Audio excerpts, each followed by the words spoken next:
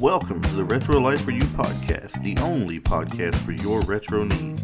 Chris and Travis will be covering everything 70s through 90s with a strong emphasis on the 1980s. That's right, each week they'll be coming at you out of the blue with new shows on music, movies, TV, toys, and more.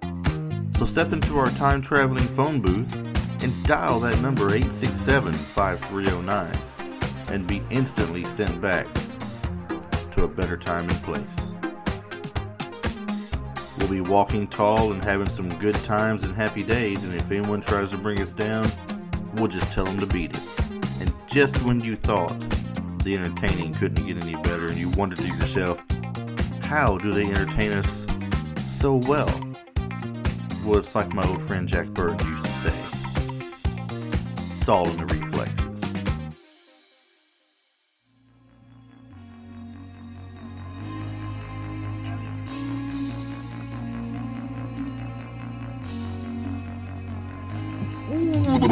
What's up out there, people? Once again, this is Dutch Dallas, and me, I'm just a lowly announcer, bringing you the inside scoop on the Retro Life for You podcast. This episode, Chris and Travis are going to be talking about the king of the splits versus the king of the squints. That's right, Jean-Claude Van Damme versus Steven Seagal. Buckle up, because your earballs are about to be under siege as this podcast is about to become a blood sport. Chris and Travis are about to light that fire down below, but don't worry, they can handle any situation. After all, they are universal soldiers. Now sit back and relax, grab you some Junior Mints and some popcorn as these two battle it out to see who was the king of the 90s. Hello, everybody, and welcome back to the podcast. My name is Chris Adams, the host of the show, and alongside me today, as always, Mr. Travis Rollins. Here I am. Here he is. You can't get rid of him. I'm not going anywhere. I'm going to be right there with Keith Richards and the cockroaches after the nuclear fallout. He's like a bad penny. He keeps showing up. You just can't get rid of him. But that's good, though. We want him here. We want him here. Hey, we got a great show today. We are going to go over Van Damme versus Seagal. And oh, yeah. Anybody that's been under a rock, that's Jean-Claude Van Damme and Steven Seagal. Great action people of our childhood. Great action heroes of our childhood. I would say probably the most prolific in the 90s. Yeah, their most of their best work was probably in the 90s. Both of them got their start in the late 80s and most prolific stuff in the 90s. And both of them carried over into the 2000s, which we may give you just a couple of titles, but we won't go over those, just so you know that we are including those in their great history that they have and everything. But this is going to be a fun show for me in particular because I loved the 80s martial arts scene and the 90s martial arts scene for movies, for action movies. It was always, we had so many people to watch, and it wasn't just these two, but these are the two that we are comparing today and talking about because, for one, they had a history with each other. There was a lot of talk going around that they had a rivalry, not only in the movies, but off screen as well. Similar, Travis, similar to what people said about Stallone and Schwarzenegger. Yes, there was actually a point in time, if I remember correctly, that Steven Seagal put out a invitation to do a sparring match with Van Damme, and all the proceeds go to charity. But I believe that Van Damme declined that. I'd have to research to see if that. I remember that going on when I was a kid, though. I will tell you something that I did read and find out. Similar to that, but just the opposite. Oh. Somebody had a party. I'm forgetting who it was at this moment. I'll have to get a little further back into the research here that I've got. And it will pop up at one point here as I'm going down my list. I just don't want to take, all day to look it up and then say, oh, yeah, here it is. I just found it. Anyway, there was both of them at the same place. Other actors at the same place. And Stallone was there as well. And Stallone was quoted saying that Van Damme had offered to go in the backyard with him right then and there, and they could have a sparring match or something along those lines. I don't think it was a fight, but a sparring match. And Seagal had turned him down, and I think he had left. And then they said Van Damme followed where he went and issued it again. But Stallone said that Seagal. Seagal. The name Seagal. Seagal Weaver. That Steven Seagal wanted nothing to do with it. He said he didn't want any part of Van Damme. So if that's true or not, I don't really know. I believe it if it came from Stallone. But that's supposedly out of Stallone's mouth. I don't remember Seagal being in the Expendables. And that is something else as well. We'll get to later when we're doing some of the fun facts and everything we find out. Nice. But what I'd like to do at this point, Travis is going to represent Van Damme. I'm going to represent Seagal. The king of the splits. King of the splits. And you will be the king of the squints. King of the squints. I would like you, if you will, start off by talking about Van Damme, because I recall always hearing he was a fake, he was a phony, he was a studio fighter, that he could only do what he could do because he had taken ballet when he was younger, and he was able to do the splits and do those aerial kicks so nicely. Talk a little bit about Van Damme and his start, how he got his start. Yeah, he got a lot of flack for that, man. The ballet stuff came in pretty hard on him. They forgave Patrick Swayze for that. I don't know why they gave Van Damme such a hard time.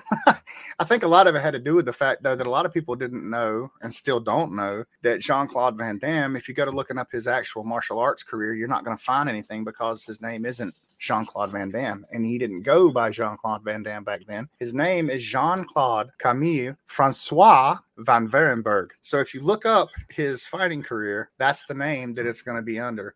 He started training when he was about 11 years old at the National Center of Karate, which they call I'm going to butcher a lot of this stuff. They call the Centre National de Karate. And he learned under Master Claude Goetz in Excels, Belgium. He trained for 4 years before he got a spot on the karate team, which means he was pretty doggone good at it. His dad put him in there because he saw he was physically weak. I guess the ballet maybe did that to him. I don't know. I don't know. Some of them ballet people got to be pretty strong, man. But anyway, strong ankles. Strong ankles, man. But he won the European Professional Karate Association's middleweight championship as a teenager, and he also beat the second best fighter in the world. And his he wanted to be number one, but he got sidetracked when he left his hometown, which of course we know the muscles from Brussels. He left in 1976 at the age of 16, and that's he started his martial arts fight career, which was where he started kickboxing and doing some not full contact. Well, I forget what they call it, semi-contact. So, but I think Seagal start out pretty early too, because I know Seagal in his later years was when people started coming out and saying Seagal was a little bit of maybe overhyped in his skill. I don't know if I'd say overhyped, but started off early, yes. Unlike Van Damme, I mean, Seagal is his real name, Stephen Frederick Seagal. Mm-hmm. Born in Lansing, Michigan. He has quite a heritage to him as well. His grandparents on one side are Russian Jewish immigrants, and on the other side has English, German, and distant Irish and Dutch. So he's a mutt like the rest of us. We can really connect to him. Pretty much. His ancestry is all spread out there for a little bit. But he started his martial arts training at the age of 7 under the tutelage of well-known karate instructor Fumio Demura, which I may have said that wrong. Like Travis, I may butcher quite a few of these things when it comes to him being overseas at some point. This is in the 1960s. He commenced his Aikido training in Orange County, California. Well, let me start back over with that. He started at the age of 7 under the tutelage, like I said, of Fumio Demura, and then in the 1960s, went on his Aikido training in Orange County under the instruction of Harry Ishizaka. Harry Ishizaka. He received his first Dan accreditation in 1974, and that's quite an accomplishment on its own. Mm-hmm. But after he moved to Japan to further his martial arts training, spending many years there honing his skills, he received the ranking of a 7th Dan in the Japanese martial arts Aikido and was instructing wealthy clients in Los Angeles when he came to the attention of Hollywood power broker Michael Ovitz. Kind of like, at one point Van Damme got noticed in Hollywood as well by some people. So who was it that, I don't know if anybody spotted him first, but tell us a little bit about how Van Damme was, first found out about and what got him his break. Well, what first got him his break, and I would call it overhyped because it's Aikido. I had to go back to that. Yes, but you see, you call Aikido overhyped until you step into that punch with him, and he takes that Aikido and really whoops you with it. I mean, man. It's not overhyped then. The show's not about the martial art itself, but Aikido is actually a martial art that is used by samurais, and it's used to disarm the other opponents. It's got some great wrist locks and stuff. But then when you go back to looking at some of the, y'all just look it up for yourselves. You can go ahead and be the judge. We're not here to discuss the actual styles, but no, we are not here to discuss who has the better style. But yeah. So on track. No, look, I'm not hating on Seagal at all, because when he first came out, throwing dudes around with no effort at all, like I said, the wrist locks and the twists and turns. Aikido uses the opponent's weight and momentum against them. So that was like a new thing in martial arts movies, where Van Damme was doing all the splits and stuff and all the kind of the high flying, almost Taekwondo. He didn't do Taekwondo, but it looked kind of like Taekwondo with all the crazy aerial kicks and stuff in an American setting, I guess you'd say. We still had all that, and then Steven came up with the Aikido, and that was brand new to us. And I feel like, as far as, the martial arts movies that I saw, but getting back on track, leading into that, Jean-Claude, just for the record, people, let it be known that Jean-Claude retired from martial arts in 1982 following a knockout over, I'm sure get this one wrong, Najad Garbi in Brussels, Belgium. He posted an 18-1, that's 18 knockouts kickboxing record. And then he posted a record of 41 wins with 4 losses in his semi-contact record. That's impressive for anyone. That's pretty impressive, especially at the age. So he came to Hong Kong in 19, and he wanted to do action movies, and it wasn't really working out over there. So he moved to Los Angeles, and he took classes while he was working laying carpet as a pizza delivery guy and a limo driver. And that's how he met Chuck Norris and got a job as a bouncer at a club. So Chuck Norris actually gave Van Damme a small role in the Missing in Action movie in 1984. Great movie if you hadn't seen it. I remember seeing that at the drive-in theater when I was a kid, man. It wasn't good enough to get anybody's attention. Like, it wasn't a big standout role. So then in 84, he got a role as a villain in a really low budget movie named No Retreat, No Surrender. And then one day, walking on the streets, he spotted a producer for Canon Pictures. And I watched an interview this afternoon while I was in a parking lot waiting on my wife, of Jean-Claude himself speaking about this particular moment. And he said what he did was he threw a kick up to that dude's head. I can't remember the guy's name, but the producer for Canon Pictures, he threw a kick up and laid his foot just right at that guy's head and then pulled it back. And the guy had some Oriental bodyguards with him. Those guys started talking back and forth, just kind of in awe, like really impressed by what he just did. And he showed him a couple of other of his moves, that really took that guy by surprise. He was like, wow, this is something else. So he put him in a movie, the movie Bloodsport. Well, the movie, they filmed it in Hong Kong, and it was so horrible when they completed it that they put it on the shelf for almost 2 years. Van Damme went back and helped them recut it and begged the producers to release it. So he really advocated for his own movie career. He also said that he went back in and begged them to give him some kind of small little role because he was living under bridges and in his car. And the guy kind of was like, okay, well, I got this one movie. So after that, they released it. The first place it hit was Malaysia, of all places. And then it went to France, and then it came into the US. They only shot it on a $1.5 million budget, which is tiny for a movie, So small. So small. And then they released it in just a few theaters in the US, and then it just went wild. And then they did the VHS release and then released it nationwide in theaters, and it made $30 million, right around $30 million worldwide in the spring of 1988. And he became a hit sensation overnight. Is that not something else? I mean, $1.5 million budget and return $30 million. Yeah, that's impressive. That's beyond impressive. That's awesome. I mean, yeah, no doubt. So how did touching back onto Seagal? Do you have any? I'm sure you do have information on where did his start come in, or his first movie, or his first big, look at this dude. Well, like I said earlier, he came to the attention of Hollywood power broker Michael Ovitz. Ovitz saw a star value in Seagal because he was imposing. He was big. He Right. was the martial arts style that he did just looked very intimidating. Mm-hmm. Because, like you said, it uses the opponent's weight and momentum against him for different things. Anything from arm bars, arm locks, chokes, flipping them over, putting them to the floor. It's very rough. It is. And he wasn't like, I remember he'd go slapping hands, bow, bow, bow, and then knock your hands out of the way and just give you a good slap. Yeah. I mean, one of his moves that is most popular in the movies that he's done it in practically every movie, is a move where an opponent steps into him with a punch. Mm-hmm. And it's like he knocks it down with the right hand, comes back down with the left to keep it from coming back up, and steps into them with a forearm kind of deal around the chest and shoulder area, which sends them rocketing to the floor that fast. It's such a hard swing on them, and that fast with their momentum coming in, it sends them right back down just as fast. Yeah, it's just it's definitely a popular one he puts out there. It's not like Aikido is flashy in any way. It's not flashy. It's not meant to be. There's not really a lot of kicks. There's no high flying stuff. There's no aerial things. Nope.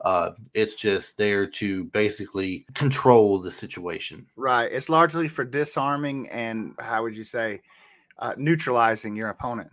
Right, and you can't hurt people with it, definitely. But I mean, absolutely, I'm not taking anything away from it. Yeah. Now I'll get to some more. Start moving that fast, right? And I'll get to some more of his stuff in a little bit. But I mean, he took more than just Aikido, so I mean, he's more than just that. But basically, says the high octane action movie genre was in full swing in the late '80s. Mm-hmm. And Seagal's debut movie was Above the Law. It was wildly received by action fans and actually received some complimentary critical reviews, because over the years the critics were kind of hard on him because he plays the same character in every movie. Being his first movie, though, they gave him a little bit of hype, a little bit of credit, based on what he did and everything. So Above the Law was basically a story. They wanted you to believe that it had a true background to it, and this has been rumored over the years that Steven Seagal was more than just an action star. He got into the game of movies at a later age. I think he was in his 30s. I want to say around 35, I think, before he got into acting. But they were wanting to have you believe that he might have been, like a company man, a CIA guy, a military guy, somebody who they can't tell you a lot because it then turns around and spoils some things. And I think no matter how hard you look for information on something like that, you don't get a lot of any good, solid information that you can bank on. Right. So I didn't even bother looking that up anymore. Well, he came in too.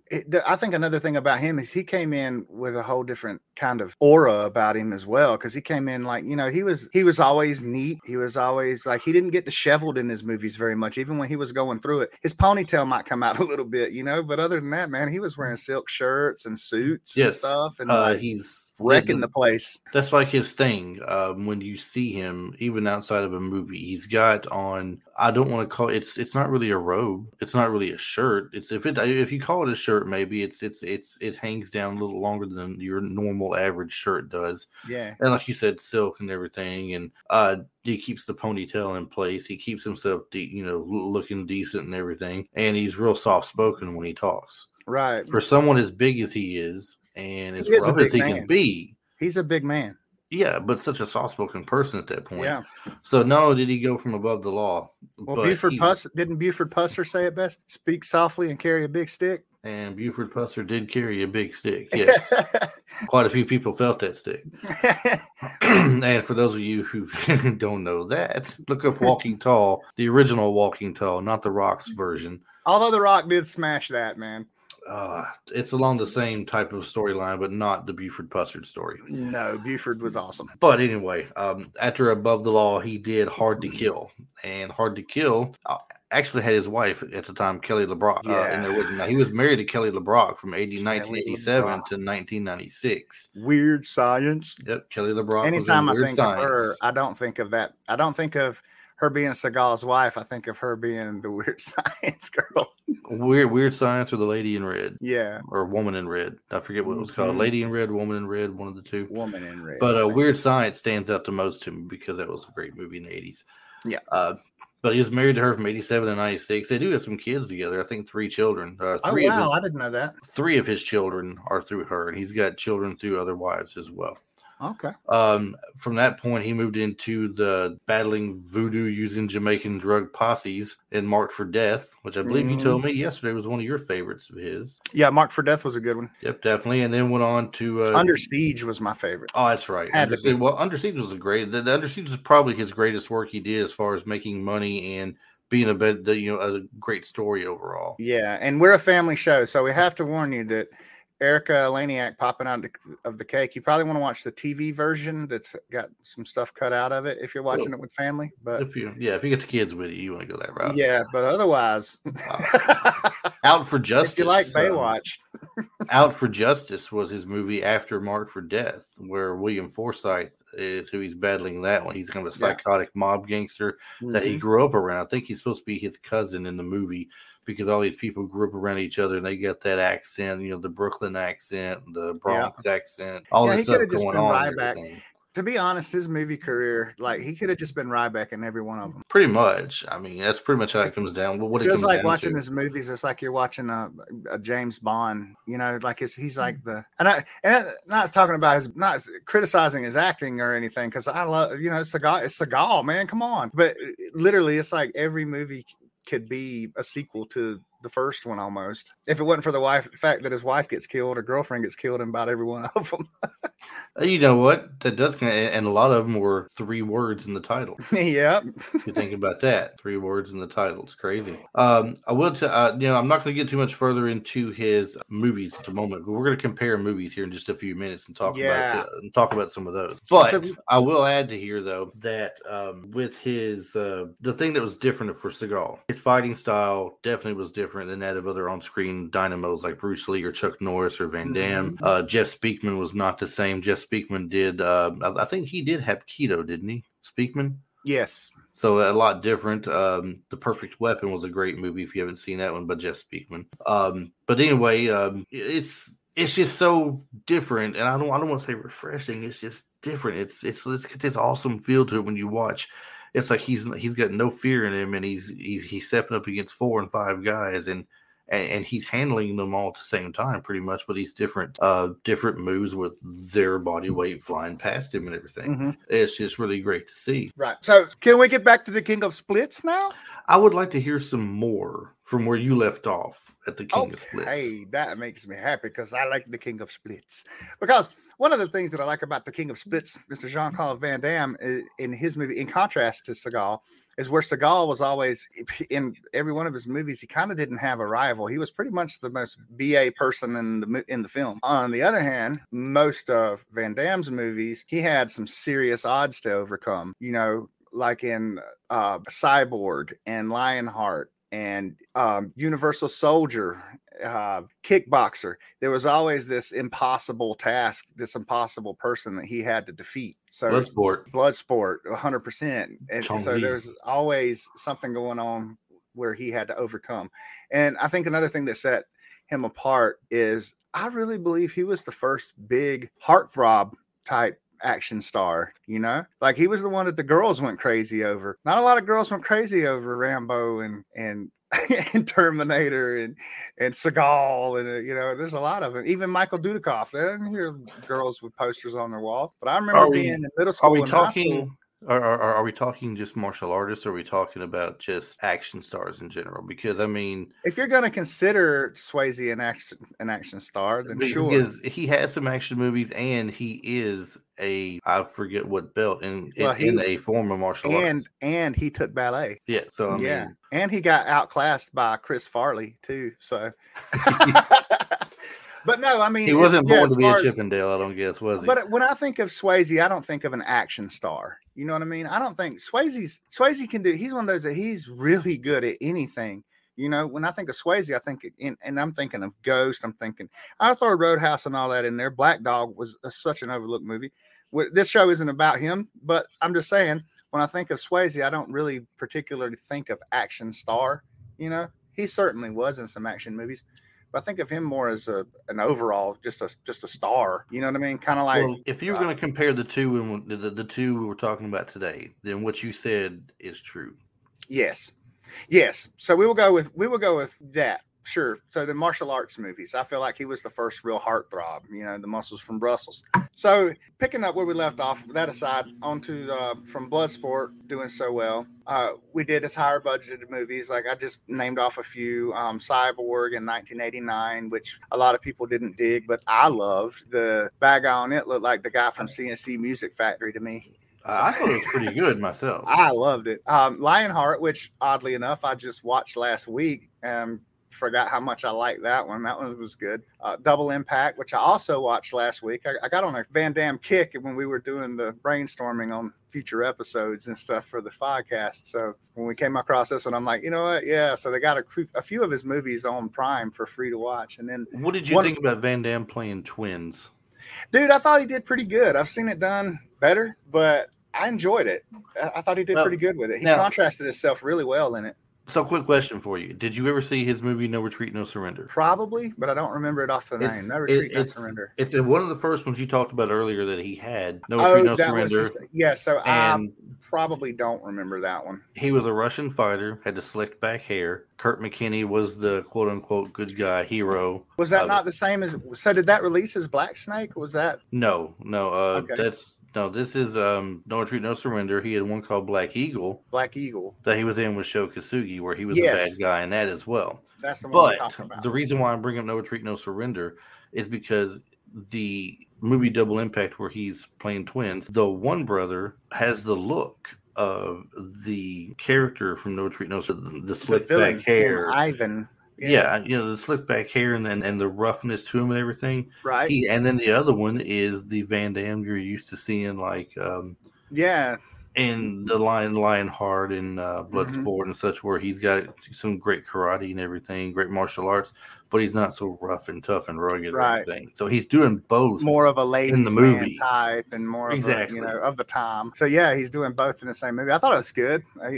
Like I said, I've seen it done better, but it's probably because of the time. I think that was the movie too, where he himself said that he really wanted to try to show that he could act for real. And so he really tried hard on Double Impact. You were seeing him give his all to his acting chops on that one, and that was from his own mouth. And Double Impact, he brings back a former co-star in another movie in Bloodsport with him there as well, Bolo Young. Yes, Bolo Young is in. Dude, Bolo Young is awesome. Bolo's been in we could do a whole show on Bolo. Like, Bolo has been in so many movies. But yeah, Bolo was in that one. And then he moved on to go with Universal Soldier in 1992, which is one of my favorites, alongside Dolph Lundgren. That was an awesome, awesome movie. And I think it spawned a sequel, didn't it? Yes, there were actually several sequels, and he wasn't in all of them. Right, yeah, I thought so. And then his breakthrough, he finally did $100 million worldwide with Time Cop. So that one was super awesome. But the bad thing is, the sad thing for our beloved Muscles from Brussels, the king of the splits, his life was kind of falling apart. He had a divorce. He had a divorce, and then he got married, and then he got divorced again.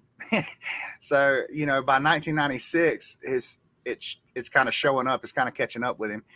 He did The Quest. He did, which I believe he was a Legionnaire of some sort in The Quest, or I don't remember The Quest. No, I don't remember The Quest too much. I don't want to speak too much on it because I can't recall right off the top of my head. The Quest was definitely, to me, it had a kickboxer kind of feel to it in some way. But I was thinking of Legionnaire. It was not as good. Legionnaire is kind of like in Lionheart, the people that were after him. Yeah. When he was in Lionheart, he had been over there and joined the Legionnaires. He was in the Legionnaires in Lionheart. Yeah, he went away to take care of his sister because his brother died. Or sister-in-law. Sister-in-law, my bad. So, and then he had Maximum Risk, and then Double Team. I think the Double Team, that's the one that had Rodman in it, yeah? Yes. Yeah, so then 1997. Yeah. Well, all three of those.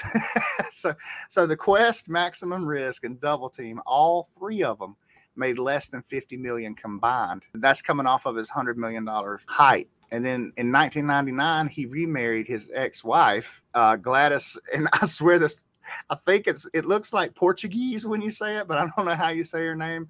Portuguese, I guess. He kind of restarted his career.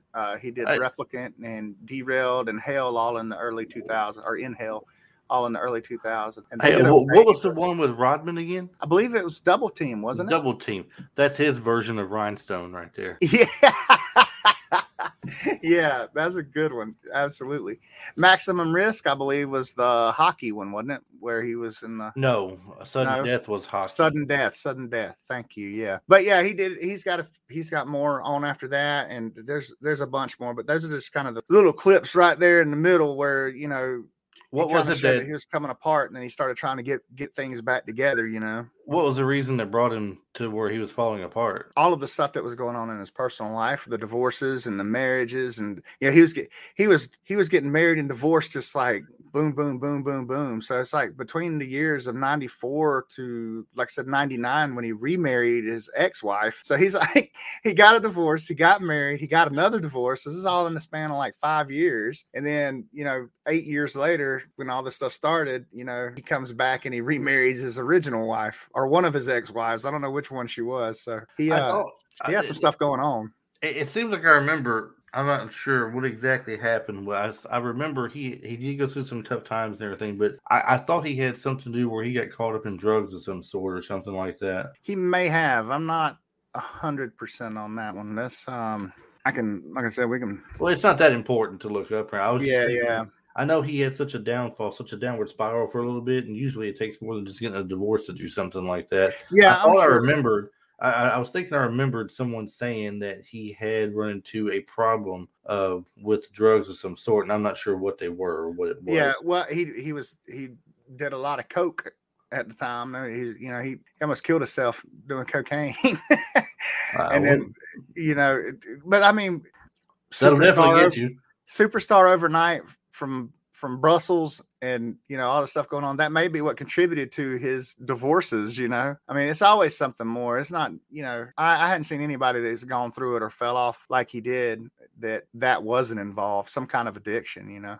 Right. Well, I noticed something about Seagal and Van Damme. Both of them have a lot of on-screen similarities in the fact that they play pretty much, or a lot of their movies have a lot of the same feel to it. And with Van Damme, a lot of his early on films, he was a fighter of some sort. Right. And he was coming up through the ranks. It was always some kind of tournament style thing that he had to do, like a Bruce Lee, Enter the Dragon type thing, or not Enter the Dragon, but The Boss, where he had to climb the levels of, like, that's a video game. The Game of Death. The Game of Death. The one that had Kareem Abdul-Jabbar in it, where he wore the yellow suit. That spawned so many video games, and it's obvious that it contributes to movies now or then as well, following on the heels of that, because it was always like a progressive thing that they had to do, Right. And that, and then with Seagal, he was always playing the role of a deadly ex-CIA operative or retired special forces soldier, or Navy SEAL, or exactly, and he's capable of enormous destruction on people, he's always playing something like that. It felt like, but then as his box office drawing power grew, he started to infuse his film projects with his personal and spiritual beliefs, especially concerning things around nature and stuff like that, the environment. If you remember, he was in the oil well, let me rephrase this. He appeared as an oil expert who turns against his corrupt CEO, played by Michael Caine. Fire Down Below, was it? No. Michael Caine. No, you're jumping the gun a little bit, in On Deadly Ground. Okay. Yep. And then, of course, that was to save an Eskimo population from an oil disaster. In Fire Down Below, which is 1997, he played an environmental agency troubleshooter investigating the dumping of toxic waste in Kentucky coal mines. Okay, yeah, I had him mixed up then. That's what. When I caught Michael Caine, I was like, wait a minute, Michael Caine wasn't in Fire Down Below. So yeah, the same kind of. And isn't Michael Caine one of your favorite people, or is this a different Michael Caine? I don't. Is this the same Michael Caine that's been in other stuff? I don't know. I always thought there was two Michael Caines. I'm not positive though. Sir Michael Caine. I love Sir Michael Caine. I'm pretty sure it was. If it's Sir Michael Caine, it's got to be him. Well, I'm not sure. I'm not 100% positive. Yeah, because he was the big guy. He didn't fight. but he was the main bad guy in it. He was the actual. Do you CEO. remember in that movie? There's a guy they call Otto. No, was it Otto? I don't know. Whatever his name was, he's this really big guy, and sometimes he plays like Russian people. Sometimes he doesn't, but he's a really big guy. He never ever talks, it seems like, in any movie he's been in. He's just got a real intimidating look to him. He's so big. Yeah. And he's in a lot of movies. In that time, he was in a lot of movies, but he played the exact same thing. Just big intimidation and didn't say a word. Dude, I know who you're talking about. He played Thorgrim on Yes, he played Thorgrim on Conan the Barbarian. His name is actually Thorson. I don't know his name, but I know his last name's Thorson because I know exactly who you're talking about. Okay. He's big, muscular dude. He is. Bodybuilder big. Yeah. Yeah. He played Thorgrim. He was like, he's just always quiet. He didn't say nothing. Yep, he never has any words. And wasn't Lee Ermey in that movie too? Oh gosh. I'm pretty sure Lee Ermey was in that movie too. I can't say for sure. There was quite a few people in that movie and everything. I'm positive Lee Ermey was in it because if you see Lee Ermey in a movie, you do not forget it. Lee Ermey is great.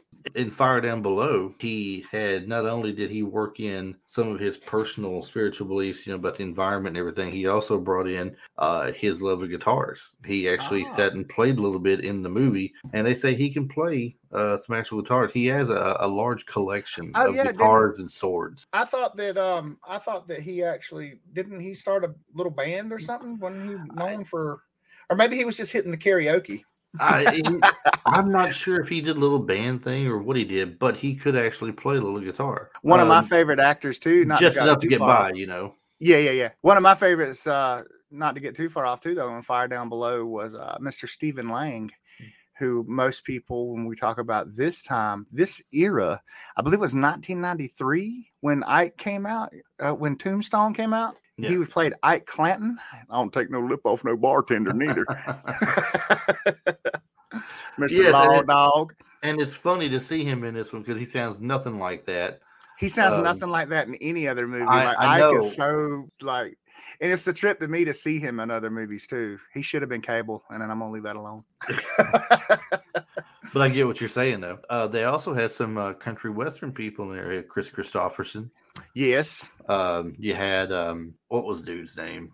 It's not Mark. I don't know. What was it? Mark Chestnut? Was he one of them playing one of the bad guys, or was that somebody else I'm thinking of? Travis Tritt. No, Travis Tritt wasn't in it. No, Marty Stewart was in it singing at one point and playing. But really? Of the actual bad guys that was in it, Chris Christopherson was the main bad guy. His son was there running the show for him there in Kentucky, and I think Mark Chestnut is the other guy who was in there. Well, I just pulled it up. I'm not seeing Mark Chestnut. What? Yeah. No, I got something. No, I just pulled up something wrong. I was going to try to get in on that conversation because I remember the Fire Down Below, but I don't remember the whole bunch because it wasn't one of my favorites. Yeah. And it's showing Randy Travis Tritt, Chris Christopherson. There's Stephen Lang, like I said. And yeah, that's all that's Marty Stewart. No. Well, like I said, Marty Stewart was in it, but briefly. These other people you may have seen in there, they may have been playing songs at that deal. I bet you that's what it was.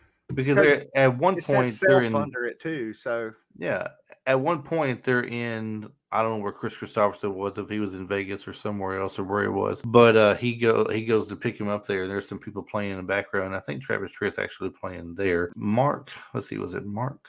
I don't think it's Mark Colley. You know what? I'm determined. I'm determined to know who this is now, and I'm going to tell you in just a second who it is. It's Mark Colley. Mark Colley. Okay. Yeah, Mark Colley is who it was. I don't know why I couldn't think of his name. That's my time frame for when I like country music quite a bit. I should have remembered that. But I'm getting out now. Who's getting off topic now? Yeah, look at you. So here I am, back in, man. You're out of control.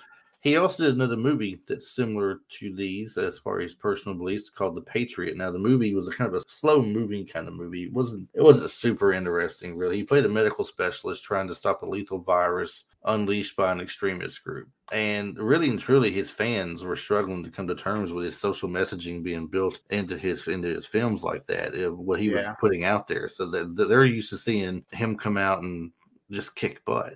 Yeah. And that's what they wanted to see. And they're not getting that anymore at this point. But yeah, you can't go from Casey Ryback, who's just the ultimate soldier, to like, all right, Ryback, we need you to blah, blah, blah. And he's like, yes, sir, we'll do. You know what I mean? Like the ultimate soldier to, we got to We got to take the moral high ground here and go against our government. We're used to seeing him as a soldier. But the good thing for him, though, now he had a lot of box office clout there. I mean, he remained fairly strong, and he started leaning more back towards some of his other stuff. He actually, I'd never seen him in a buddy cop film, but lo and behold, buddy cop film in 1996, The Glimmer Man. Do you remember who he played with as Glimmer Man? Yeah, man, Glimmer Man had my guy Keenan Ivory Wayans in it. Keenan Ivory Wayans, the man responsible for In Living Color. Yep, he played the buddy cop in there with him.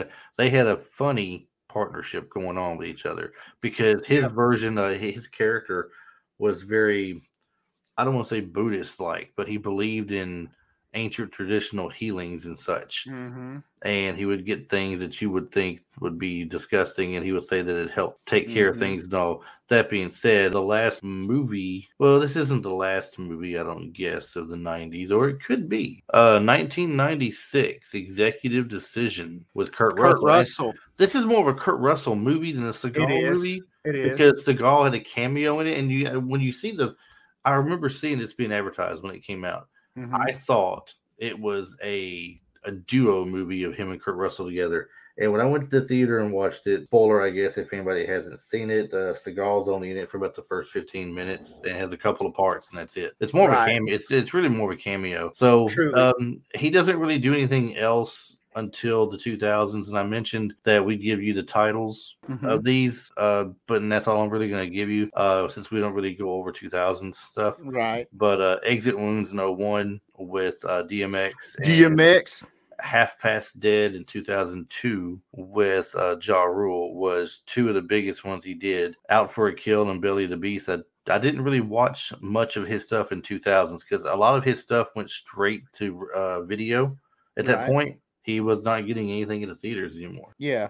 He done lost, I don't want to say he lost his place in Hollywood or anything, but he definitely was falling out from getting big budget movies made and going straight to video at that point. It's not like today's age where you've got straight to Netflix, because Netflix puts big budget movies out there. Right. Does them. So this is way different from that. Van Damme, though, after where you left off with him in that last one with his movie career, you mentioned after Double Team and all that, it seemed like he was having all these troubles. Did he bounce back in any way and have any big hits come back out, or did he go like straight to the VHS as well? Well, I mean, yeah, kind of. He, as far as like big hits, I don't think he really did a whole lot after that. I believe we're probably talking about, going from Universal Soldier and Hard Target and Time Cop, and then he goes into, like Street Fighter. He played Lieutenant Guile in Street Fighter, I believe. Yeah. And then it just Wake of Death, Inhale. Sudden Death. I guess Sudden Death did okay. That was 1995, but it did okay.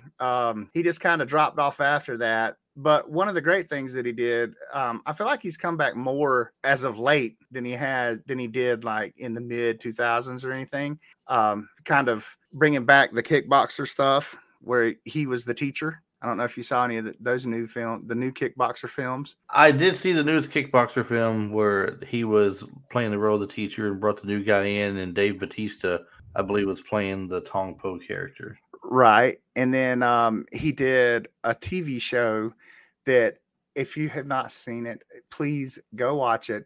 Chris hasn't seen it. I've been telling him all about it. I tell everybody about it. If you're a Van Damme fan in any way, shape, or form, you need to go watch his. It's sad that there's only a season of it, but it's Jean-Claude Van Johnson. And it is absolutely one of the most hilarious things I've ever seen. He makes fun of himself in it. That's where I get the King of the Splits, because that's one of the things he says in it is, I was known as the King of the Splits. But he pokes fun at himself and what he used to be versus, what he's become. And it's set like that movie stars are actually CIA agents and they run black ops and hitmen type stuff. So while they're on the sets of movies, they're doing that. But like I said, if you haven't seen that, you need to go watch it. But no, after, mid 2000s and all, anything that he did just started falling off. It seems like both of them just kind of started falling off after the early 2000s. That is true. What I'd like to do now, Travis, I'm going to try and take us a little different direction, okay? Okay. we've pretty much covered the history, I would say, between the two guys. That we know where they learned everything, what they did in their early years, where they went down the path of action hero in Hollywood and everything. But I would like to take just a few minutes here because we're getting close to the end of the show. Right. And let's go over a couple of kind of fun facts for each of them. So I'm going to give you a few fun facts of Seagal here, and then I want to get you to give me a few on Van Damme. Let's do it. So with Seagal here, he is the first foreigner to ever own and operate an Aikido dojo in Japan. It was unheard of, but he's the first person to do it. He's not only a 7th degree master in Aikido, like we mentioned earlier, he also holds black belts in Judo, Kendo, Shido-Ryu, Karate, and trained with the Machado brothers in Brazilian Jiu-Jitsu. Machado. I'm sorry? I can correct you on that one because I know that one because I'm a big UFC fan. That's the Machado brothers. Oh, Machado brothers. Oh, my bad. I didn't know how if it was Machado or Machado. Brazilian Jiu-Jitsu. And Dan Inasanto and Cali Eskrima Arnis. So now Eskrima, I believe that's the Skrima sticks that you see him fighting with in some of the movies at times. Mm-hmm. He's been a bodyguard. Accidentally broke Sean Connery's wrist when he was teaching him martial arts during the filming of Never Say Never Again in 1983. Like I said, man, those wrist locks, some of them joint locks, nasty, dirty. You can dismantle a body with those things.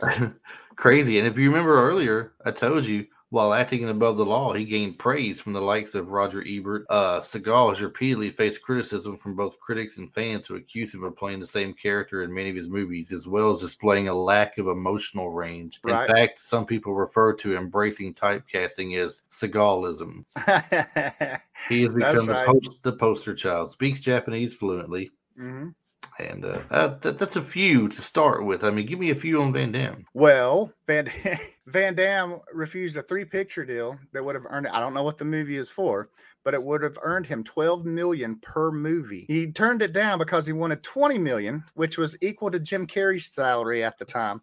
Now, you're talking about a time when Jim Carrey was at the height of what he was doing. We're talking Ace Ventura, The Mask. We're talking about one of the highest paid Hollywood actors of the time back then.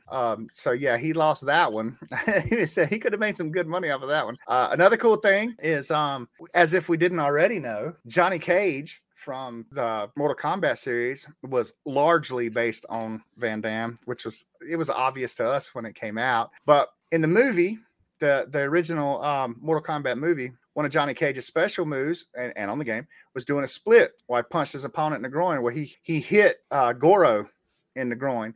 And that's what his character Frank Dukes did exactly the same way on the big old sumo guy in Bloodsport that he couldn't hurt.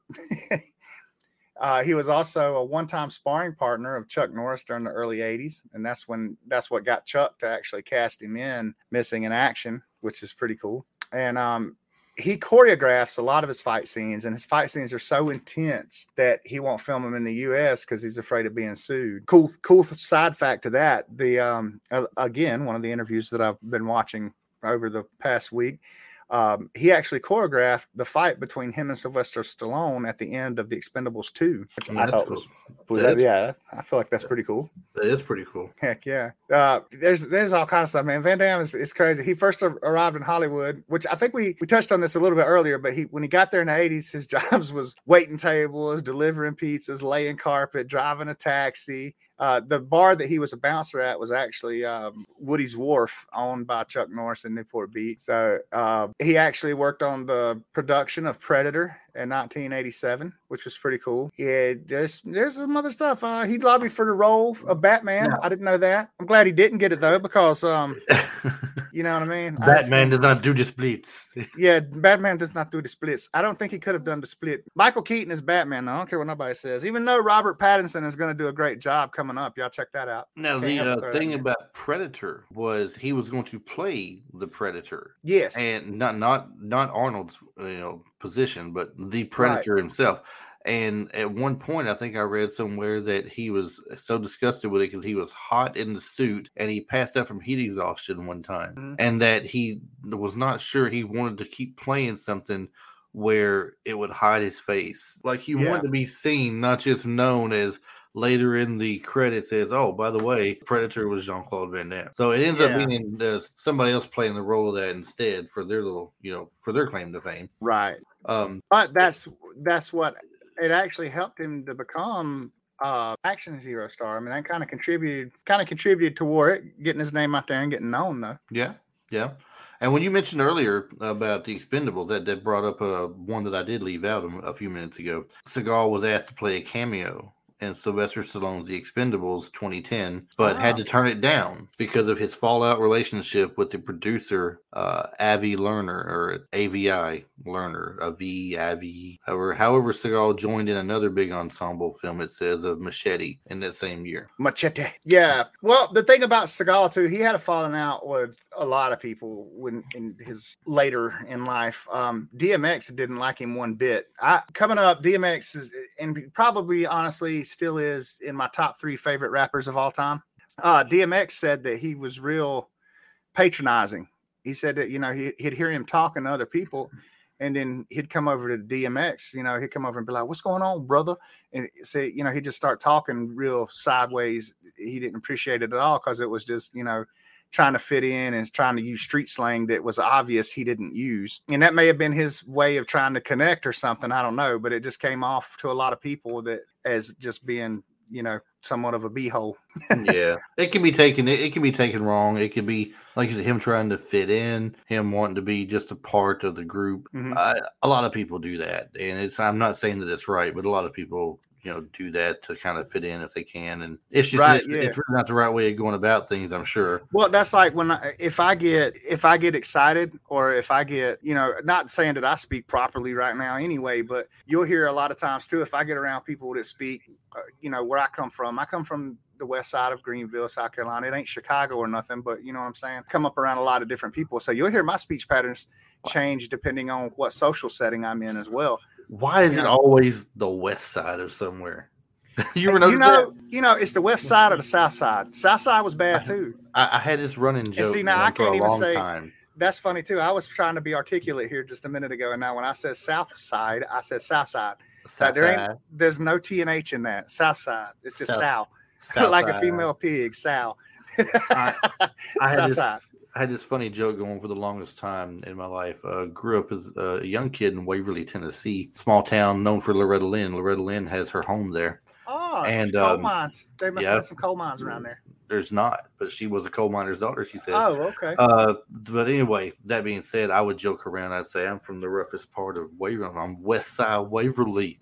West side Waverly. That's right, west side of Waverly. Waverly's all of about 5 miles, 10 miles big. I don't know. It's crazy. But anyway, we were getting off topic again. I know we are terrible for that. You're going to find out, people, that we get off topic quite a lot. That's the charm of the show. I mean, you really. Nowadays, can you have anything without a little bit of ADD? You really can't. No. There you go. I mean, ADD, by the way, that reminds me, I need to stop and clean my desk. You said and ADD. Kevin Peter Hall played the Predator. He took over as Van Damme as the Predator, and he was also the helicopter pilot in that movie. Yes, and did he also play anything else where he was in another movie under any kind of a suit of some sort? Oh, you're leading into the Big Harry and the Hendersons. I know what you're doing.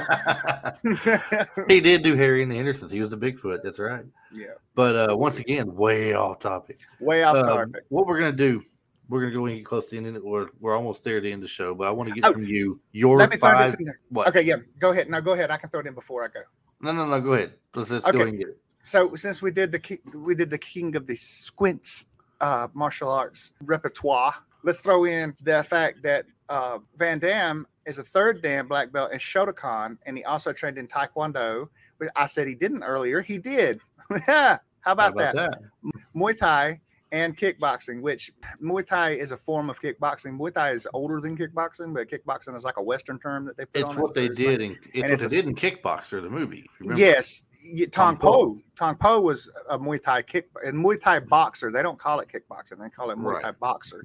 Right. So kickboxing is a form of that. Not all kickboxing is Muay Thai, but all Muay Thai is considered kickboxing. Yes. So anyway. All right. So give me your 5 top Van Damme movies in your eyes. My top five. No particular order, just your 5. No particular order. My top 5. I'm going to go with Kickbox. I'm going to go with Bloodsport. I'm going to go with Universal Soldier. I'm gonna go with I want to say Death Warrant. I liked Lionheart. That'd be 5. Yeah, all right. that'd be 5. I'm gonna go, of course, with something representing Seagal. I'm going to go with. I mean, I love Above the Law, the first movie he had, and I'm going with a lot of his early stuff. But I like Above the Law. I like Hard to Kill. I liked Marked for Death, Under Siege, and for the 5th one, man, it's gonna be tough for me here because I mean, there's a few to choose from that I like there. Well. I'm gonna go for the 5th one, and I'm gonna put Out for Justice on there. Respect. They ran crazy all over the city. Absolutely, it was something else. Absolutely.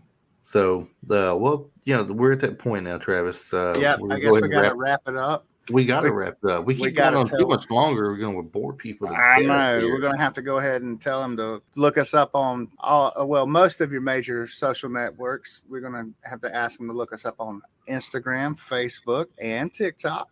And if they want to contact us, you can catch us at retrolifeforyou@gmail.com. And did I miss any? Our personal pages. You can look us up on our personal pages on Facebook. If you want to. I mean, you may not like us in real life. That's cool. Yeah, I mean, you got our names on here. We're the same on there on Facebook. Absolutely. We would appreciate if you do go to the place where you listen to your podcast, Apple Music, iTunes, Spotify, Google, wherever you happen to look at it. Go there, give us a rating.